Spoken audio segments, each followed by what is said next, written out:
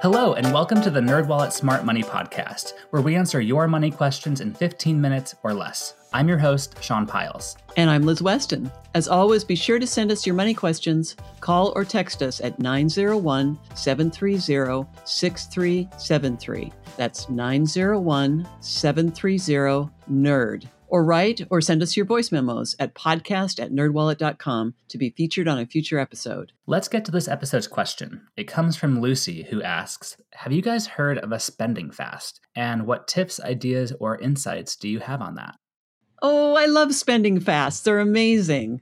For those who aren't familiar, a spending fast is kind of like a diet for your budget or like Whole30 for your budget. You cut out spending on everything but the essentials like housing, debt payments, gas for your car, everything you need to be a functional person in your day-to-day life. But the new clothes, happy hour, extravagant international travel, cut all of that out. I did one this past January, actually, so this is really top of mind for me, and it wasn't easy because I love to buy things that I don't need, and I'll admit I maybe wasn't perfect at it, but it really did help put my spending in perspective, and I saved a couple $100s just by cutting out things like clothes and going out to eat. Yeah, I do mine in February because that's the shortest month, and I'm kind of lazy.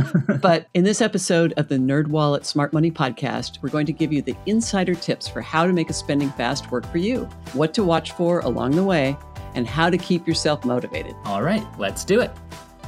Okay, so the key to any successful spending fast is setting the parameters of how long you want to do it and what you're going to be cutting out of your budget. But before you do that, I think it's really important to find your why.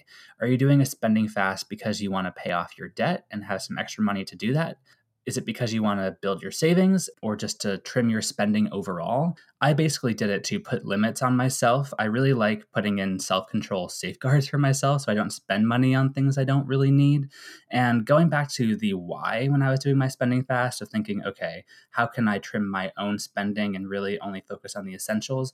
Helped put what I was doing into perspective and put it into my bigger financial goals, which for me is just saving more money. Yeah. I get into this spending groove over Christmas, and it's easy to just keep going. So I use my spending fast to break that habit. I also like taking a closer look at where our money is actually going. If you show me where somebody's spending money, I can show you where their values are. And I want our values to be things like travel and spending time together, not buying yet another coffee cup or something plastic that's going to break in a few months. Yeah, I apparently value all sorts of shiny plastic things because my house is full of them. But it is so easy to just keep swiping and swiping. It kind of becomes a muscle memory because, okay, you see something, you want it, you buy it. You know, it's this cycle of kind of impulsively shopping. So spending fast can be a really nice reality check and help you break that habit. So Lucy, really think about what you're hoping to get out of the spending fast and why you want to do it. And once you have that in check, then you can set the parameters for how long you want to do the spending fast. Do you want to do it for a weekend, for a month, for a year? A year is a long time. It is. But some people really want to dive into that, especially if they're pursuing those minimalist lifestyles. But then on the other end of the spectrum, a weekend could be a nice way to just dabble and see if it's something that you really want to do or something that you're actually capable of doing. A month seems to be about average for people, right, Liz? Yeah, I think so. I've actually read a book about somebody who did it for a year, and it was super revealing. But I think for most people, that month-long period is enough to actually save some money and really get into the swing of what a spending fast is all about. Yeah, and almost like going back to the Whole30 idea, you cut back everything but the essentials, and then you can begin to kind of reintroduce it. Do you really want to go out to eat again? Do you need that happy hour on Wednesday? Once you don't have that, I think it helps you see whether you really want it again and whether you value that again, if you want to spend your money on that. Exactly. So Liz, you mentioned that you do your spending fast in February, in part because it's the shortest month. Can you go into why that works best for you? Well, I know a lot of people do it in January because they're reeling from the holidays and trying to save money then. For us, we actually tend to do some travel in January. So I want to do a month where we don't typically have a lot of travel and where there aren't a lot of big upcoming expenses. You know, there's not back to school. There's not spring break. There's not a bunch of other things I need to worry about. So that's one of the reasons that it really helps. So it seems like February just works best for your lifestyle because you've kind of mapped out when you're going to be spending, and February just seems like the time where you have more flexibility to not spend. Exactly. And if you've never done this before, it's important to think about in advance what you are going to keep as your must-haves. What are your needs? What are the things that you are going to spend money on no matter what? You can always carve out exceptions, but it's good to get the ground rules down before you start. One other piece of this is consider paying cash when you can. It's really easy to spend money with plastic. I'm a big fan of plastic for the rewards, for all the benefits that credit cards can give you. But I understand that you do tend to spend more when you've got those. So having the cash in hand can make your spending a little more real. Yeah, that really helped me. And again, it also goes back to making myself be disciplined in this way. And so I like to write out how long I'm going to be doing this for and what my rules are. So I'll break out my needs versus wants.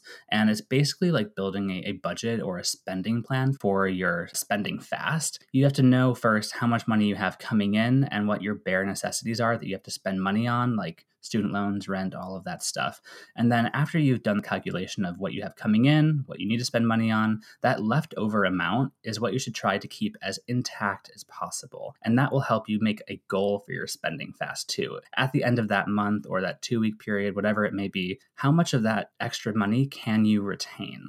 One thing I do really think is worth pursuing is looking ahead at purchases you know you'll have to make during the upcoming spending fast so you can give yourself an allowance for that. For example, in January, I had to purchase some seeds for my garden, and I just had to get them going this time of year. And I knew I was going to have to purchase it, and it was a bit of a time-sensitive purchase. And so while I technically could consider that a want, it was something I had to do during this period, so I made an allowance for that.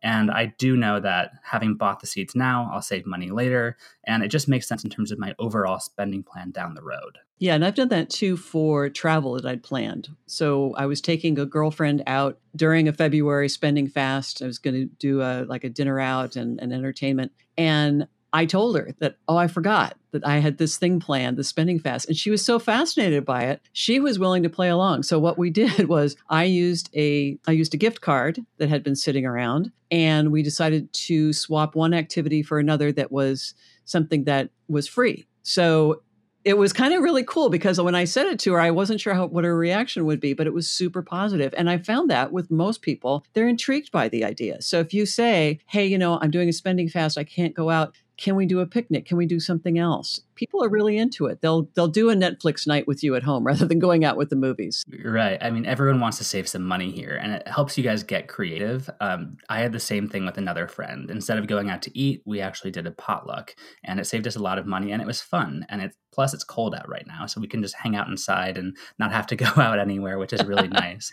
But when you're making these allotments, I think it's important to consider some things that may be a little more crucial, like getting an oil change on your car. That's something that can be preventative. So if you're due for that during your spending fast, just do it. Your car will be happier, and it could save you money down the road. Anytime something comes up that you think might be a necessity, think about what are the consequences if I push this off a few weeks. If there aren't any consequences, then that's not a need. If there are, if your car is going to grind to a halt on the freeway, then you really do need to spring for the oil change, spring for the necessity. And that does bring me to thinking about gray areas here. I think it's really important to stay as close to your spending plan and your spending fast as you want to be. That's the whole point, is to challenge yourself, but also give yourself some leeway to be human.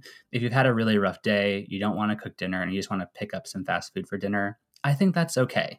Like with most things in life, give yourself some room to be flexible so you don't push yourself to achieve these unattainable goals. And then you get defeated and you could just abandon the whole thing. So just try to be realistic here. Absolutely. Remember, you are the one setting the rules for this.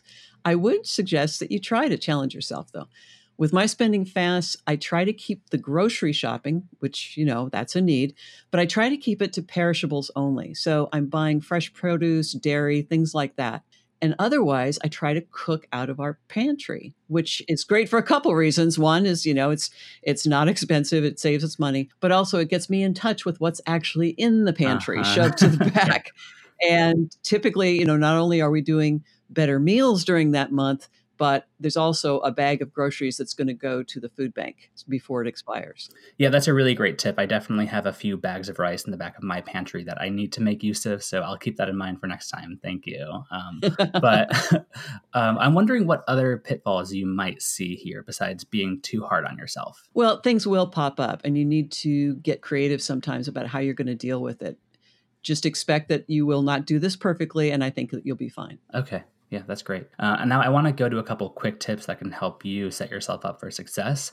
If you have a hard time staying accountable to your own rules, I suggest finding an accountability partner. That's a friend who's maybe doing this with you, maybe not, but someone that you're keeping informed. And so that way, if they see you considering a new pair of shoes at the store, they can say, do you really want to spend that? Is that part of your spending plan? And that can help you reduce temptation. And hand in hand with reducing temptation, delete the shopping apps off your phone, unsubscribe from the emails. That will just make it so that you don't even think about purchasing those things.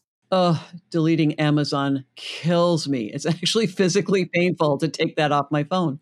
But getting rid of that app, getting rid of the shopping apps and the deal apps, I have a bunch of those as well. I don't want to be constantly reminded of the money that I could be spending, but I'm not. So it's really important for me to take care of that, go through my email basket, unsubscribe from the emails that might tempt me to spend. One other side note, I've noticed a lot of my favorite sites now, the blogs that I used to follow, are really pushing product. They're pushing you to buy stuff because they make money off those affiliate links. So some of them I just don't visit during my spending fast.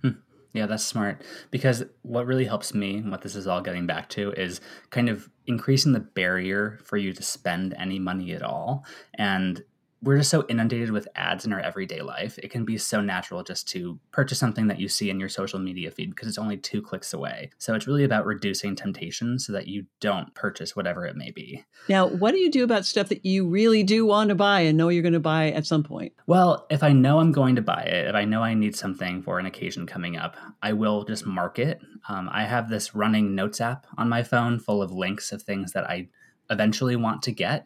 And sometimes it's helpful because I'll just forget about it and I'll find out if I really do need it or not in a couple months when I go back to that notes app to put in another link. And I think that's fine just to tuck it away. And if I do need it, I'll eventually purchase it. But categorizing it, compartmentalizing it helps me keep these things separate. That's a great idea. You're capturing the thought, but you're putting in sort of a cooling period so that in case you change your mind, you haven't spent the money. But if it's still there and you still want to buy it, you can.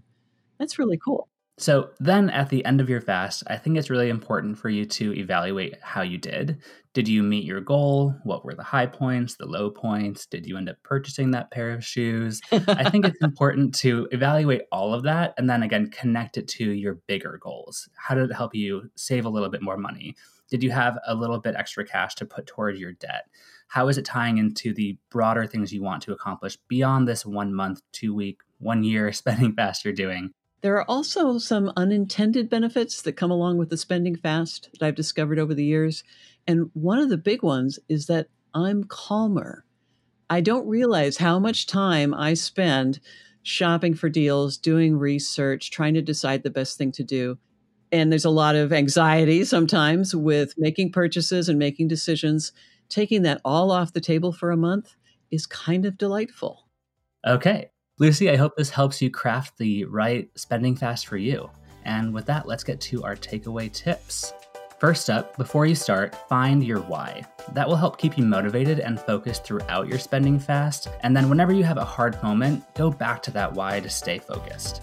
The next tip, know your budget and set your rules. Decide in advance what you're going to spend money on and what you're not. And then after the fast, tie it to your overall spending plan and your bigger money goals. If saving money is one of them, put all the money you didn't spend over the spending fast into your savings account. You'll be really glad that you did. And that's all we have for this episode. Do you have a money question of your own? Turn to the nerds and call or text us your questions at 901-730-6373. That's 901-730-NERD. You can also email us at podcast@nerdwallet.com. You can even send us voice memos of your questions. However you want to send them to us is fine. Also, visit nerdwallet.com/podcast for more info on this episode.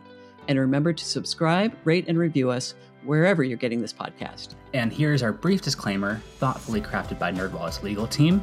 Your questions are answered by knowledgeable and talented finance writers, but we are not financial or investment advisors.